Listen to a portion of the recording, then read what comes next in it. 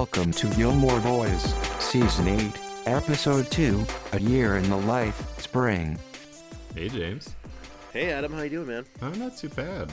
So, for once in our lives, we haven't been talking for 20 minutes before this podcast, and this is just happening. So, so a few things, a few housekeeping points. You remember Charlie, right? Our old buddy Charlie. Yeah. So he talked to me the other day, and he pointed out from our first episode that Lorelai wanting kids was actually in her character and not out of her character, like we said that it was. And he argued that her personality is one of extremes, sort of like flip-flopping back and forth. And originally, she had sort of steamrolled Luke into not having kids. But as soon as Emily put the pressure on her, she switches and goes full bore into having kids. So, like, in that model of the universe, it fits. And I actually agree with him. That makes sense. Yeah. Yeah, it makes sense. It's just I don't have anything else. It's just You just don't want to admit that we were incorrect. No. It makes sense, but like it makes sense when you break it down Yeah. in a formula for Lorelai, but for my gut, I still say it doesn't make sense. Okay. Yeah, that's what I meant. And the other thing is we actually, even though we said we were going to talk about it for like 2 or 3 times last episode, we did not talk about the fact that Luke now has a subscription to the New Yorker. I was thinking about that too. Well, listen, before we get into that, I wanted to apologize to you for being late today. That's okay. I was laying in my underwear on my couch playing Wolfenstein. Clearly had more important things to do. And I said, oh, shit. How was your week, man? It's good, man. It's good. You want to get into the old summary? This one's a doozy, man. Like, a ton of shit happened. Before we get into the summary, I just want to call out publicly that it's very obvious that Adam wants to jump right into the summary and does not want to talk about anything personal. I asked about his week. He shot me down. So that's fine, Adam. Go on.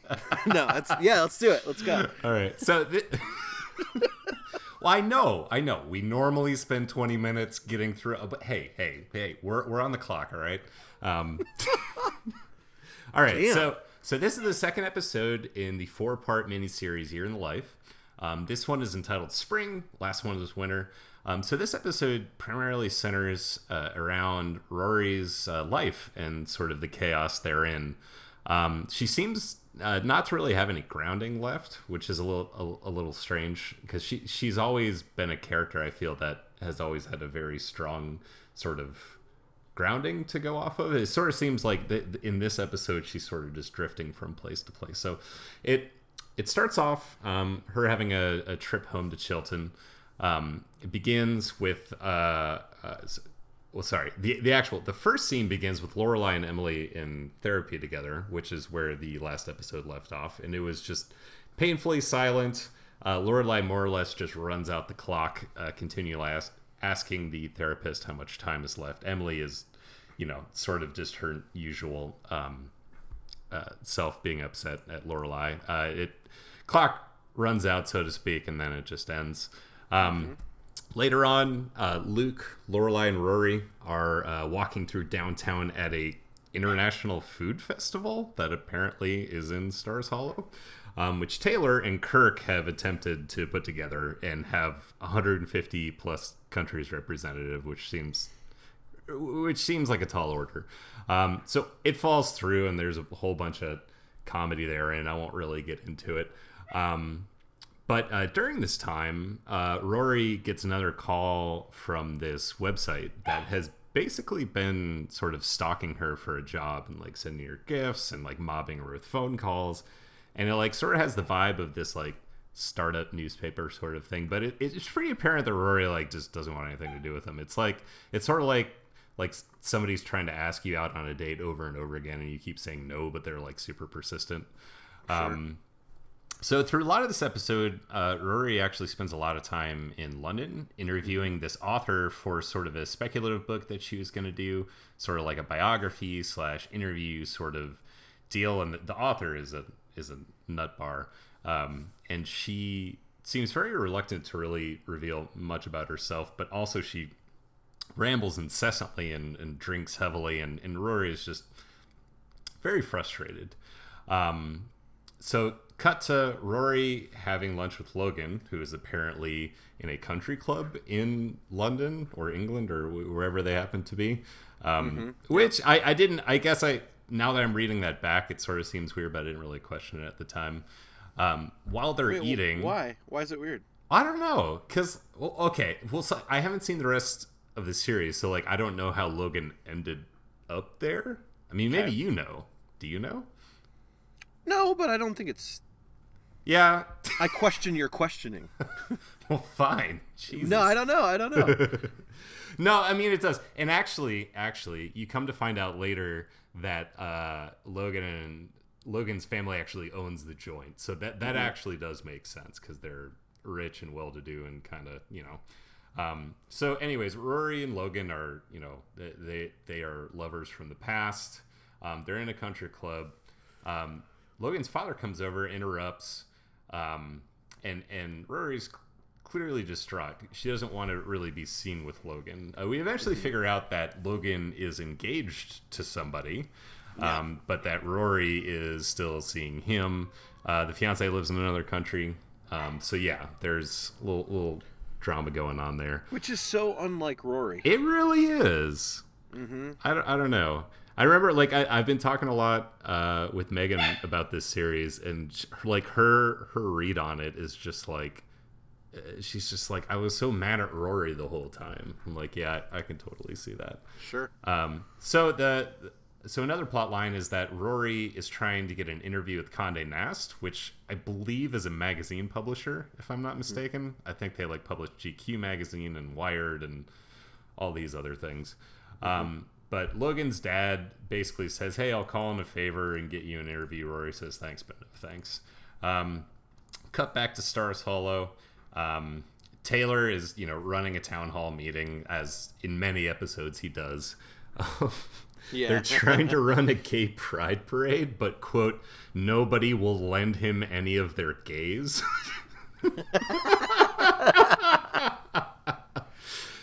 He's also distraught over the fact that a competing town is having a movie shot there with all the A-listers and everything, but the B-listers has ended up in Stars Hollow. So clearly, that's something to get upset over, apparently. Sure. And also, they happen to be staying at Lorelei's Inn. So the meeting ends with one person basically attempting to out the assumed gay Taylor. To which he's just oblivious, and like everyone just sort of rolls their eyes, and that's it. Right. So another person that happens to be upset with the fact that B-list actors are in town is Michel, which is not surprising at all. He's kind of worried that the inn isn't keeping up. But I mean, like, if you look at the inn by itself, like, it's just a resounding success. It just doesn't have like all the modern niceties of other hotels, but it's a bed and breakfast. I mean, come on. In Stars Hollow. Hollow of all places. Yeah. So Lorelei believes that Michelle is going to leave the inn at some point. And she's really distraught about it. I mean, you can really see that the character is like really distraught about it. And later at home, which now we know from the first episode, Luke and Lorelei are living together, and they're sitting on the couch having takeout dinner, which they fed the steak to their dog. Not fair. I mean, come on, it's a dog. Why would you feed a dog steak? Okay, so, well, it depends. Well, yeah, okay. Why would you feed that dog a steak? That's a good question. I know that, like, I have some friends who have Siberian Huskies, and they feed them like raw steaks because it's just a good diet. Okay. Well, I mean, that's like a raw food diet. This is like a fully prepared steak for a human. That's weird. And also, it's Paul Anka, who's just like a he's a scraggy mutt. So who cares? So more on Paul Anka later. But Luke is on the phone with his sister, who has apparently joined a vegetable cult, which is basically like a vegetable growing co-op. That is obviously a cult. And she's. How did I miss this? Did you miss that? I missed that. Like when Luke's trying to solve a problem over the phone, and he's kind of mad at the fact that there's even a problem in the first place, but he's trying to be nice. That kind of Luke. That's Yep. what's going on. So, so anyways, Luke is trying to convince Lorelai that the end is just fine as it is, which I honestly agree with it. I mean, it's a small town. It's bed and breakfast. I mean, come on. There's nothing wrong with that. Like, they're doing well. So, whatever. So, and it also seems to fit with Luke's character that he just wants to be content with things the way that they are, right? That's sort of like that's a thread in his character. Sure. But Lorelai still seems distraught over it. Sure. Sort of thinking that something bigger needs to happen to make it work. Even though like clearly she's able to measure her success as the proprietor of an inn, but she doesn't see that she's successful. So later on that night, so their dog's name is Paul Anka, who I'm assuming is an actor. I didn't look into this. Paul Anka is hold on, I'll look it up for you. Oh my god. He's no, he was a singer. Singer, okay. What did he let's see here. Like Put Your Head on My Shoulder. Okay. Well, You know that song? No, I don't. But like, so it's a dream sequence that you don't actually know is a dream sequence until later. But she hears a dog bark and she goes downstairs thinking the dog needs something, and it's literally an old guy who I'm assuming is Paul Anka. Okay. And like Paul Anka like says random like dog things, and it's basically just this old man pantomiming a dog. And then she wakes up from that dream, rushes downstairs, calls Rory, who is in London. She kind of confides with Rory that Michelle is to her what Paris is to Rory, sort of like her angry / mean friend, which makes sense. Sure. And she would kind of feel lost without him, right? I mean, like Rory and Paris offset each other very well. And Michelle and Lorelai actually offset each other very well. Sure. You know, because like Paris is consistently like over the top and worried about the dumbest shit, and Michelle is consistently over the top and worried about the dumbest shit. Good point. Anyways, that was my read on that. Lorelai is asking details about her time in London. It becomes pretty clear that Rory's lying about where she is. She's kind of covering out the fact that she's staying with Logan. So cut to the next scene. Second round of therapy with Lorelai and Emily. Now this one, they start bonding over like memories of Richard, which is nice. You know, they're sort of laughing, but then it skips ahead and they're dead silent. And like to break the silence, Emily just brings up old conflicts, namely like, you know, because, you know, when there's dead silence, you know, just bring up the most awkward thing that you possibly could, namely Lorelai getting pregnant at such a young age and leaving the entire family.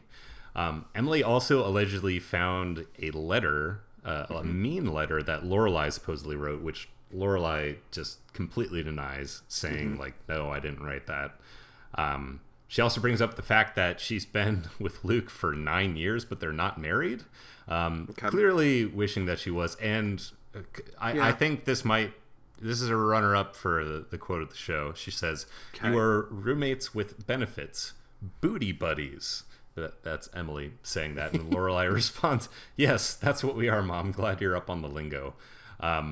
So anyway, she brings up examples of her and Richard's marriage and how it strengthened her. And clearly she's like pushing on her, you know, the fact that she's not married. Yeah. So further context with Rory and the writer that she's trying to do a piece with. The writer calls her sort of distressed and drunk and just bemoans the fact that her boyfriend of a week and a half has not called her, and that she's mad that Rory can't keep up with her love life, which is weird. I mean, this author lady is bananas. Like, she's crazy. Sure. So during this time, while she's taking the phone call, she's with Logan. She's staying with Logan. After the phone call, she suggests that she should stay in town for a bit longer. She doesn't really have to be back in the States in a hurry. Logan more or less hints at the fact that his fiance is coming back into town, and that, you know, she needs to get out of there before the fiance comes in. I don't know, man. I don't know how I feel about all this, because like it's just, I don't know. It doesn't feel right, because like Logan's like totally not into his fiance, and Rory clearly doesn't care about the dude back in the States that she's allegedly dating. Like, I don't know. It's weird. I mean, like, I actually kind of like Logan from all the episodes that I've seen with him in it, but, like, still, I don't know, man. It's weird. It's weird. I do like him. Yeah. It's like And then all of the I don't know. dickheads of all of the dickheads in the show, he's the most likable. That's true. Yeah. It's like there are way more dickheads in the show that are like Right. insufferable. Logan actually has something nice about him. Anyways, I agree. so Luke and Lorelai, next scene, go on a date to the local theater, which, like, I totally wish that I had a theater like in my neighborhood like that, which is basically just a large living room with some chairs and a big projector. They're showing Eraserhead, which have you ever seen Eraserhead? Yes. I've never seen. Is it any good?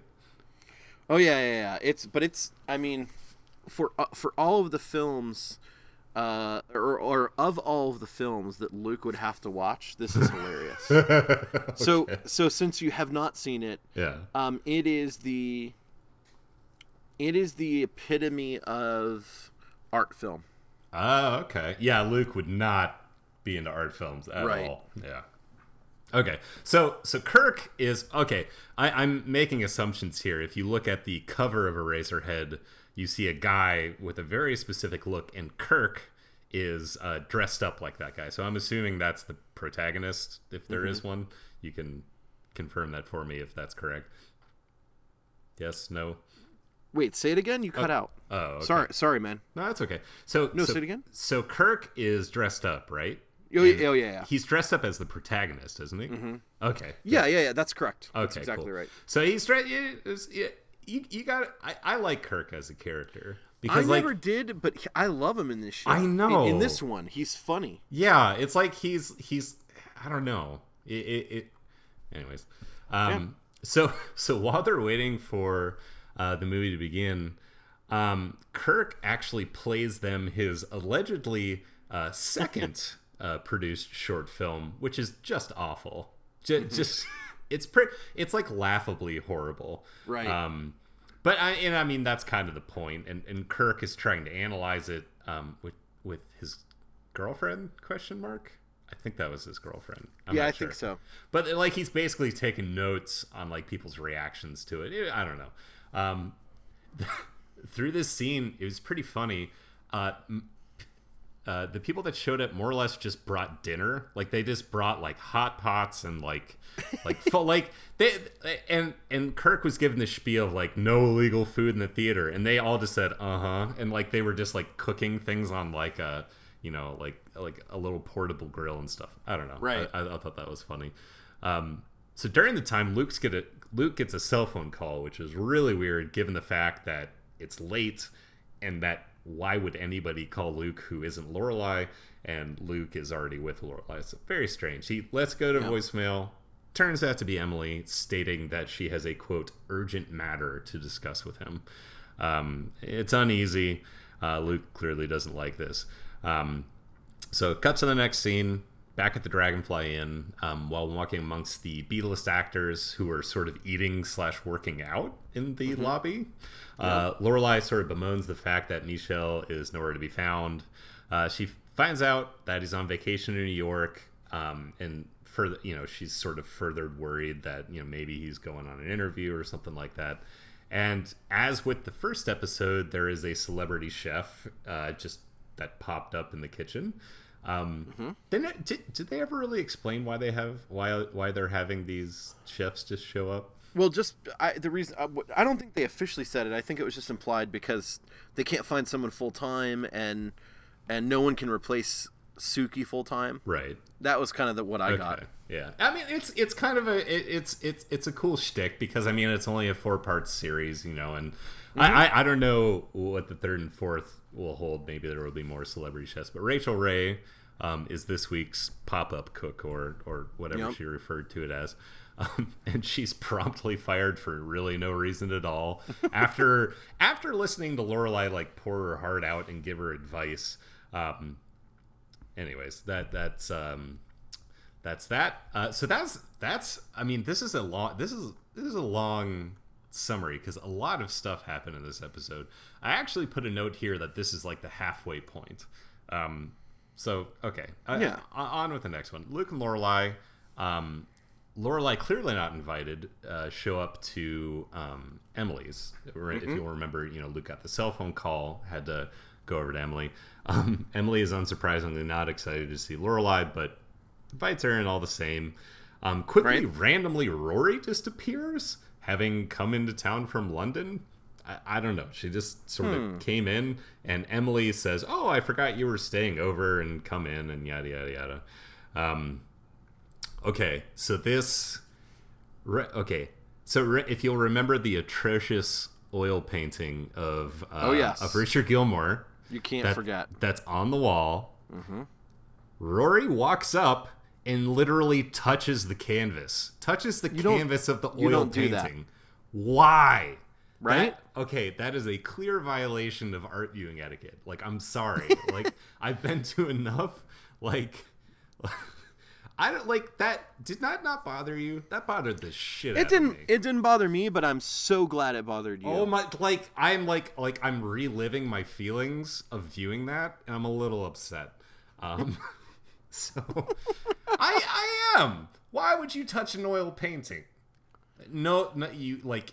I don't know. Okay, I wasn't. I didn't have a problem with it, but I seriously, it makes complete sense that you did. It really does. Well, I mean, let me put it this way. Like, Megan and I, a long time ago, were in Spain, and we went to this museum of this painter named Goya.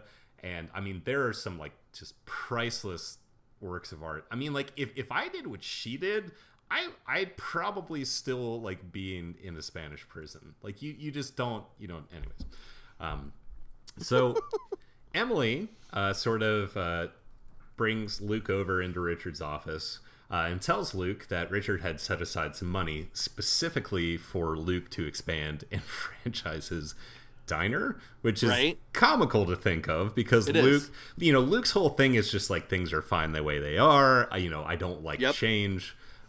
So Luke is clearly caught off guard, not knowing what to say. He kind of agrees to just do whatever she says and clearly doesn't understand what the hell he's getting himself into. Well, because he loves Lorelai. Well, and he does, and that's a lot of pressure, right? I mean, let's be real. If you're willing to let Lorelai peg you, you'll franchise Luke's diner. Oh, you'll franchise your diner. You'll franchise it, all right. So Emily seems pretty pleased with this. She sort of she says, "Oh, I have this realtor," and and Luke is basically just like, "Okay, whatever." So, cut to the next scene. Rory and Paris are visiting Chilton during an actual school day and spend some time walking around the campus.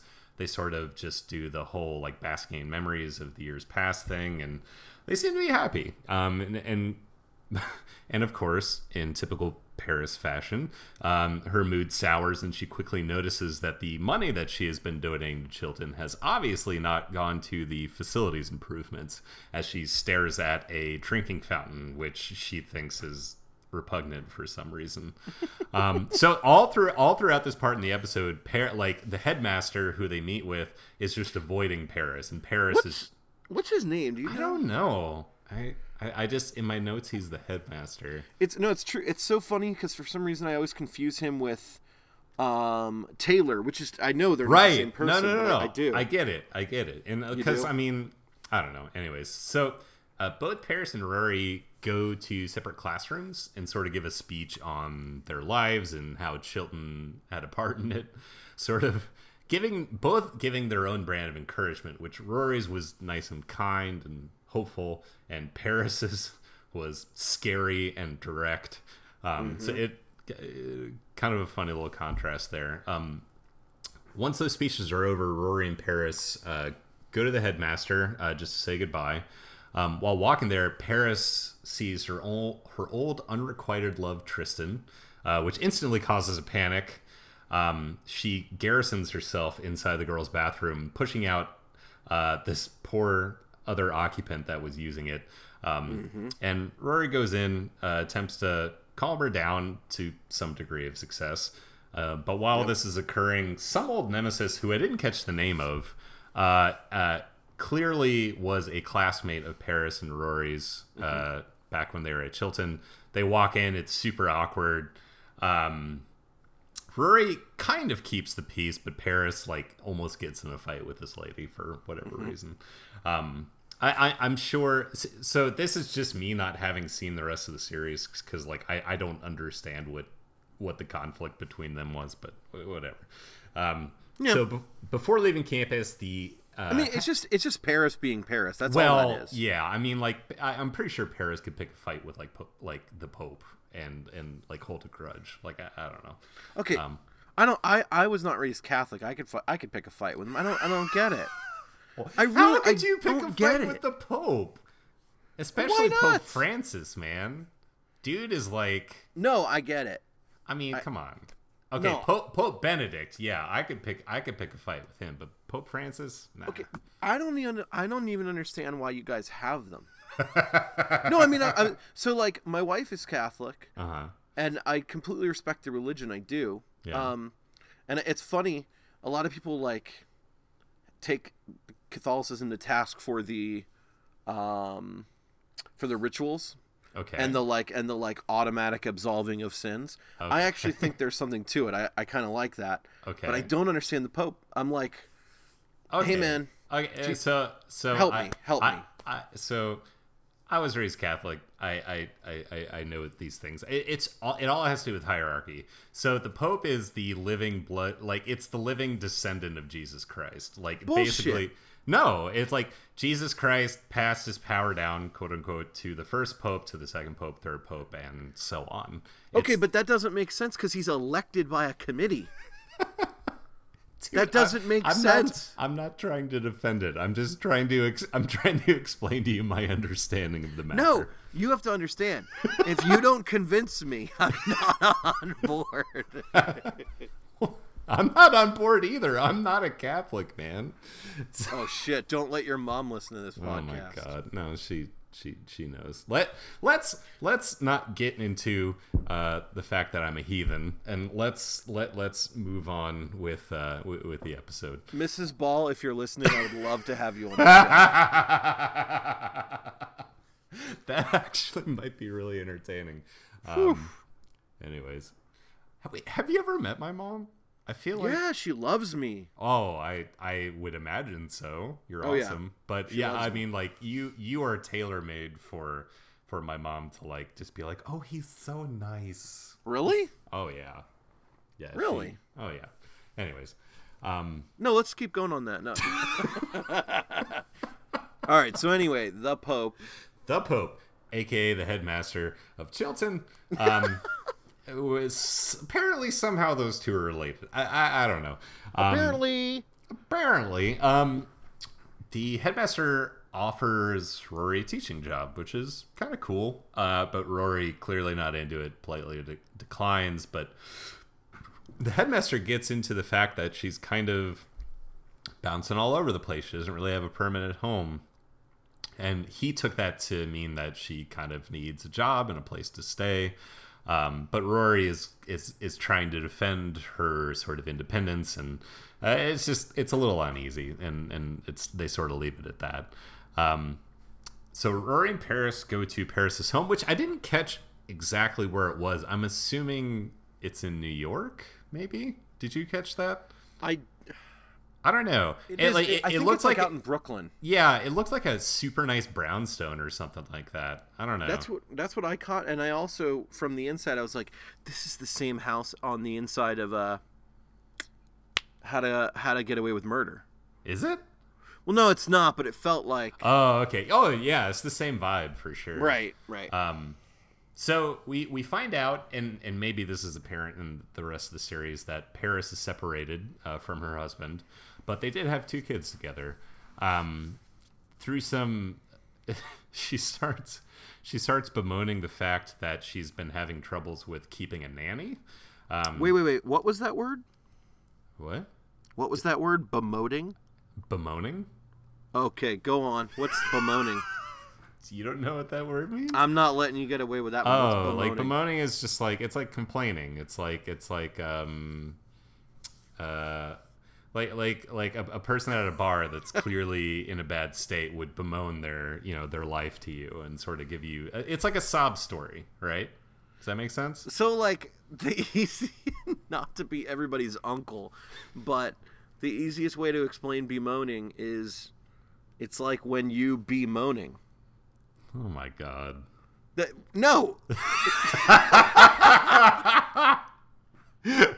My father-in-law, if you're listening, I would love to have that. you on the show, and I know you'd like that joke. That's That about the actually only was pretty joke good. you would I like. gotta give it to you that. I gotta give that to you. So, I having just recently Googled this, it is to express grief over or to lament. Make sense? You bemoaning. That's right. Makes sense. You be. You know, So stupid. I'm gonna, because I use that word a lot for whatever reason, and now every single time I'm gonna use it, I'm gonna remember your dad joke. So thank you. That's I know that Charlie Stanley is listening, and I know that he liked that joke. And you know what? Charlie is one of our devoted listeners, so I would like to say, Charlie, if you are listening, which I know you are, we would love to have you on the show. That would be awesome, actually. Please take us up on that. It would be pretty cool. It would be. So they're at Paris's house. She is bemoaning about the fact that she can't really keep a nanny. Her ex shows up out of the blue. The ex, I didn't catch his name. Did you catch his name? No, not I at just all. in my notes he's just the ex. I don't know. So the ex and Rory catch up. I mean, they clearly haven't seen each other in a while. Upon the ex leaving, Paris somewhat seriously asks if Rory and him are having an affair, because Paris, that seems like something Paris would worry about. Rory actually volunteers to help with the kids for a day or two, as they're clearly having issues finding someone to watch them. So later on, in the park, while Rory is watching her kids, Rory calls Logan. Rory calls Logan to effectively call in the favor that Logan's dad had promised her about the Condé Nast meeting. And she's really uncomfortable about it, right? But Logan's just like, whatever, it's fine. This is what us rich people do. It's like, we'll pull some strings. It's fine. So I noticed this during the scene, but Logan is in his apartment and he's continually looking over his shoulder. So I sort of got the feeling that like his fiance was there and he was trying to talk on the sneak, but I don't know. Oh shit! I didn't catch that. Yeah. By the way, have you finished all 4 of them? No. This is the most I've seen. Okay. Yeah. Okay. Yeah. So cut to the next scene. Rory's having said meeting with Condé Nast, and it goes really well. They're pitching her various ideas about stuff that they want to write about. Yeah. Rory agrees to a topic about lines, people standing in lines for things, exclusive things, restaurant openings, books, toys, that sort of thing. Rory says that she's interested in, but I mean, she's not really interested in. She's just trying to get a job, I think. So she agrees, kind of to do a speculative piece, to write an article about it. And as the meeting ends and as Rory leaves the editor's office, she looks back in and she gives this look, and I'm not sure exactly how to take it. But she gives a somewhat vacant, sort of longing look, and I sort of took that to mean that like she sort of wished to be involved in the busyness of something that was grounded in something. The whole theme of this episode is she's sort of just, she's being batted around everywhere. So anyways, right. It's clear that she wants this gig. Cut to the next scene. Lorelai shows up again for therapy, only to find out that Emily has effectively quit. Calls her right away. Excuse me. Emily explains over the phone that she's not getting out of therapy what she wants, so she's quitting because, I guess that's what you do. And it's also just an Emily move. That is an Emily move. It's like the therapist is not saying the exact things that she wants her to say, so she's just like, fuck this, and I'm not doing it anymore. But the hour's paid for. Lorelai ends up staying, but not really realize that she's staying, and she sort of just ends up speaking with the therapist about her father's death and her relationship with Luke. And it sort of ends with her revealing that she's not really sure where she is with Luke, but she thinks she's happy, and that he's happy, but clearly she looks uneasy, right? Yeah. So anyways, cut to the next scene. Luke is working in the diner. Emily and this crazy real estate lady just show up out of the blue and strong-arm him into coming with them to look at places to expand the diner and franchise and all that kind of stuff. Luke tries to get out of it. Doesn't work. They go to a number of places, including a currently operating restaurant, which the owner is walking around and like, oh yeah, working there. Yeah, And he's like an old Polish guy. Yeah, and like they're openly talking about like, oh, this guy's behind on his payments, and we can totally buy it. And the guy's just like, what the fuck, man? Yeah. So I thought that was I mean, it's fitting, but it was kind of rude. Is. So in a car ride to the next venue, apparently they're going to multiple places just to look. Luke finds out from Emily that Emily actually didn't go to therapy and that she had quit it. And that was news to Luke because Lorelai clearly had not told him about it. So later that night, Luke asks Lorelai, how therapy was, and Lorelai just completely lies and says, just same as always. He decides not to bring up the conflict though, and instead just goes off and makes dinner, which is not a wise thing. You probably should just confront it right then and there.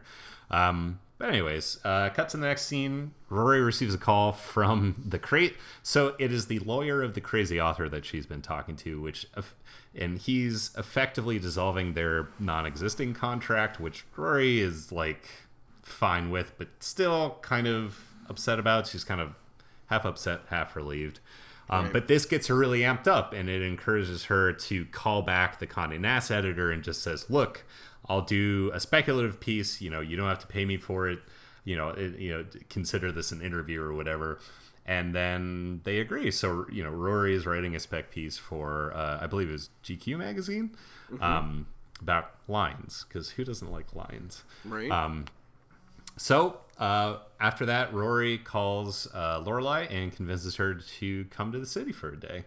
So when Lorelai arrives, she's clearly very tired, and so is Rory, but they sort of go off looking for lines anyhow. So it's basically just Rory and Lorelai going around New York City looking for lines, which shouldn't take you very long in New York City. And can I say, if there are two people that I would not want to walk around New York City with, it would be Lorelai and Rory. They would stop every 2 seconds and talk about everything. It would be terrible. Yeah, you are one of the top people. Oh, well, thank you.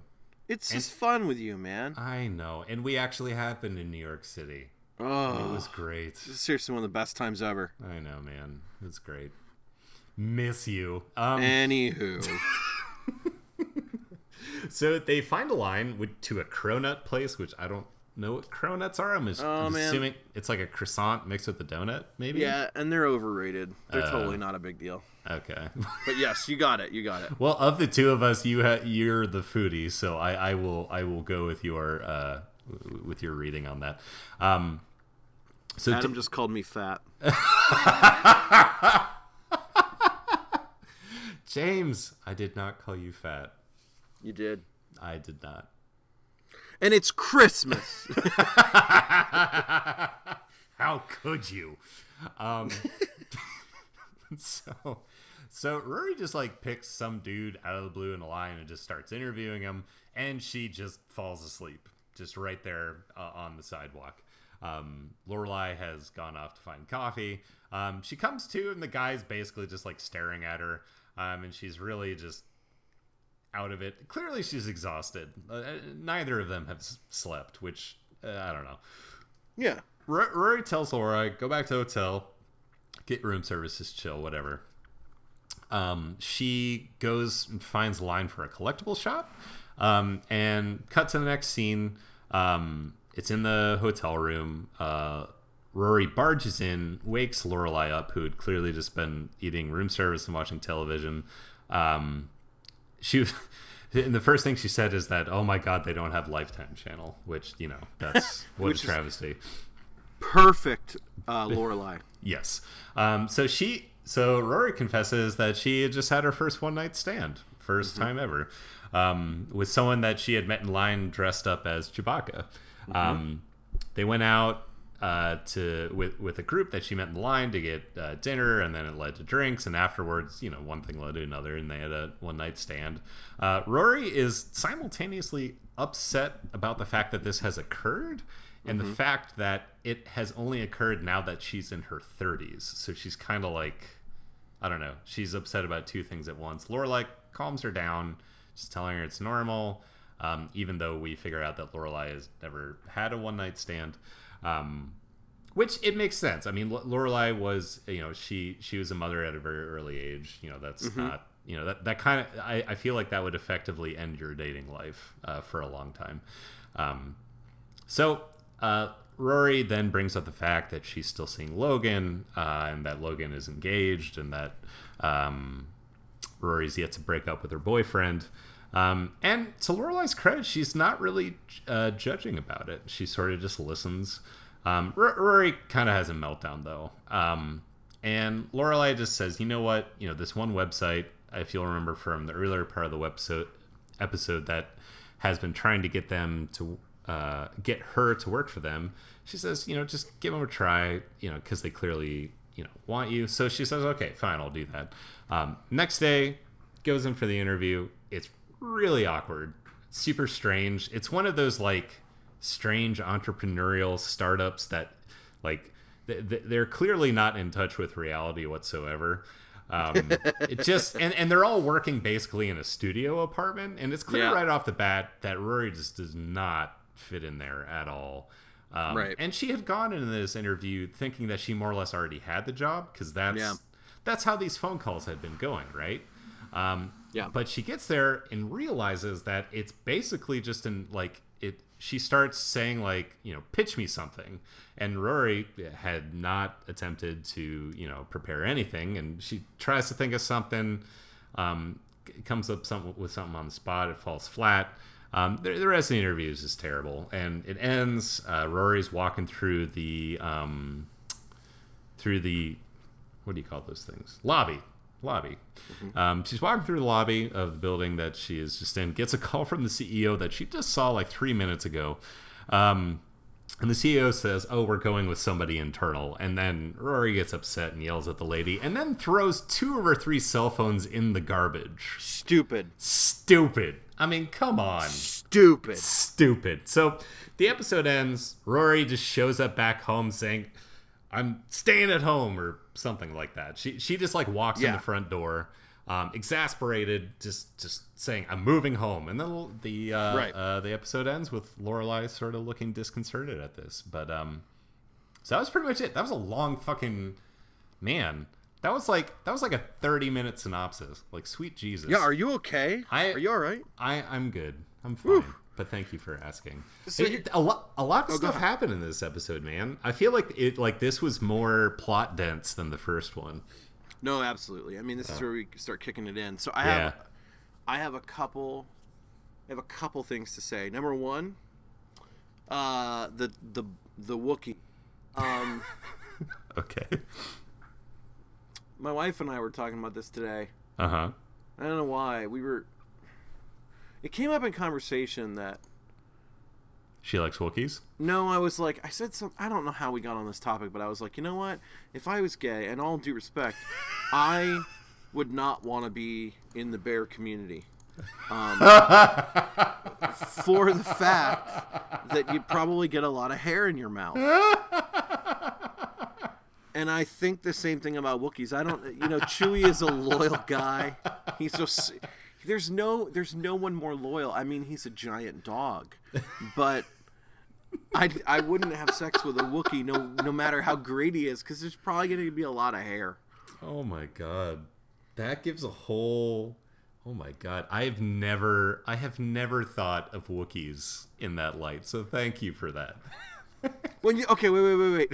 Here's the other problem with Wookiee sex. Please tell me what the other problem You is. never know how it's actually going for them, because here's what's up, right? Right?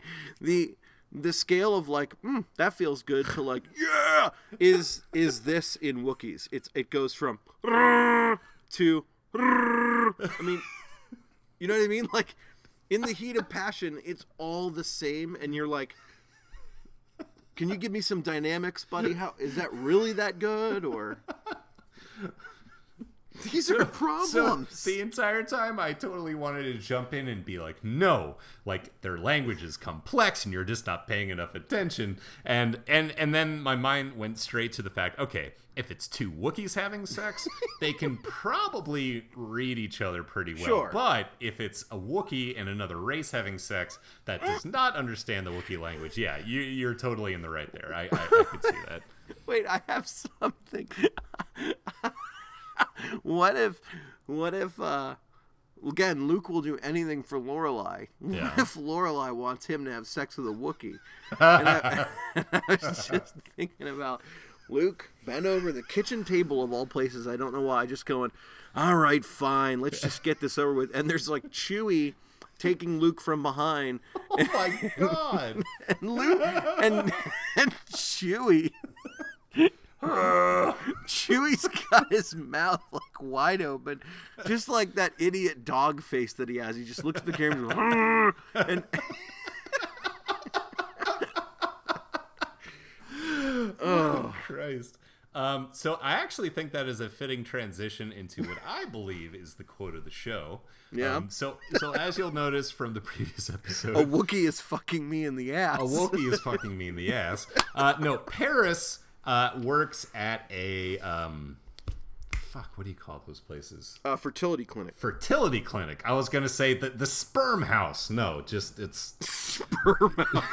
So they're walking through the halls of Chilton. This is early in the episode, and she's on the phone with somebody from her work, and I quote, "He needs to sign a sperm donation agreement today." Then I don't want his sperm. No, I don't want his sperm. I don't want to touch. I don't want to see his sperm until I get a firm sperm agreement. That was the quote of the show. That's pretty good. Yeah. Are we seriously going to talk for 2 more episodes about Luke getting railed in the ass? By a Wookiee? No. The first time it was by Lorelai. Now it's by a Wookiee. I think like we I feel to. like if we don't talk about Luke getting railed in the ass in the 3rd and 4th episode, we would be letting our listeners down. Oh, it's gonna happen. It's gonna happen.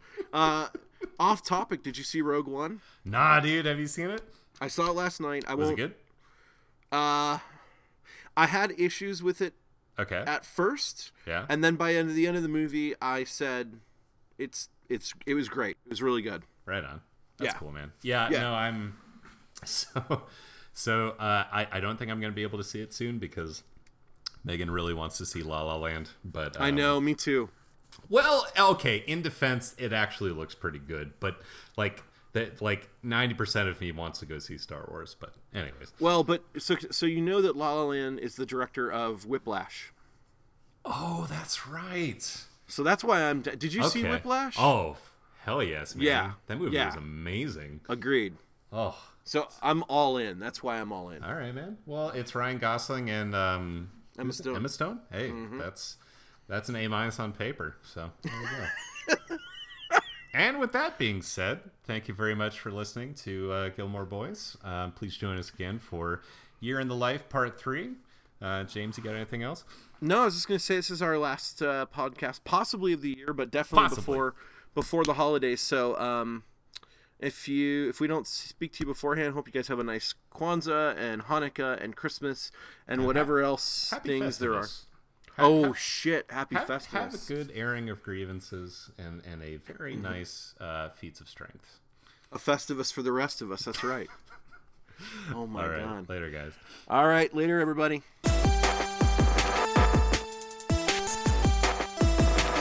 Thank you for listening to Gilmore Boys. Until next time.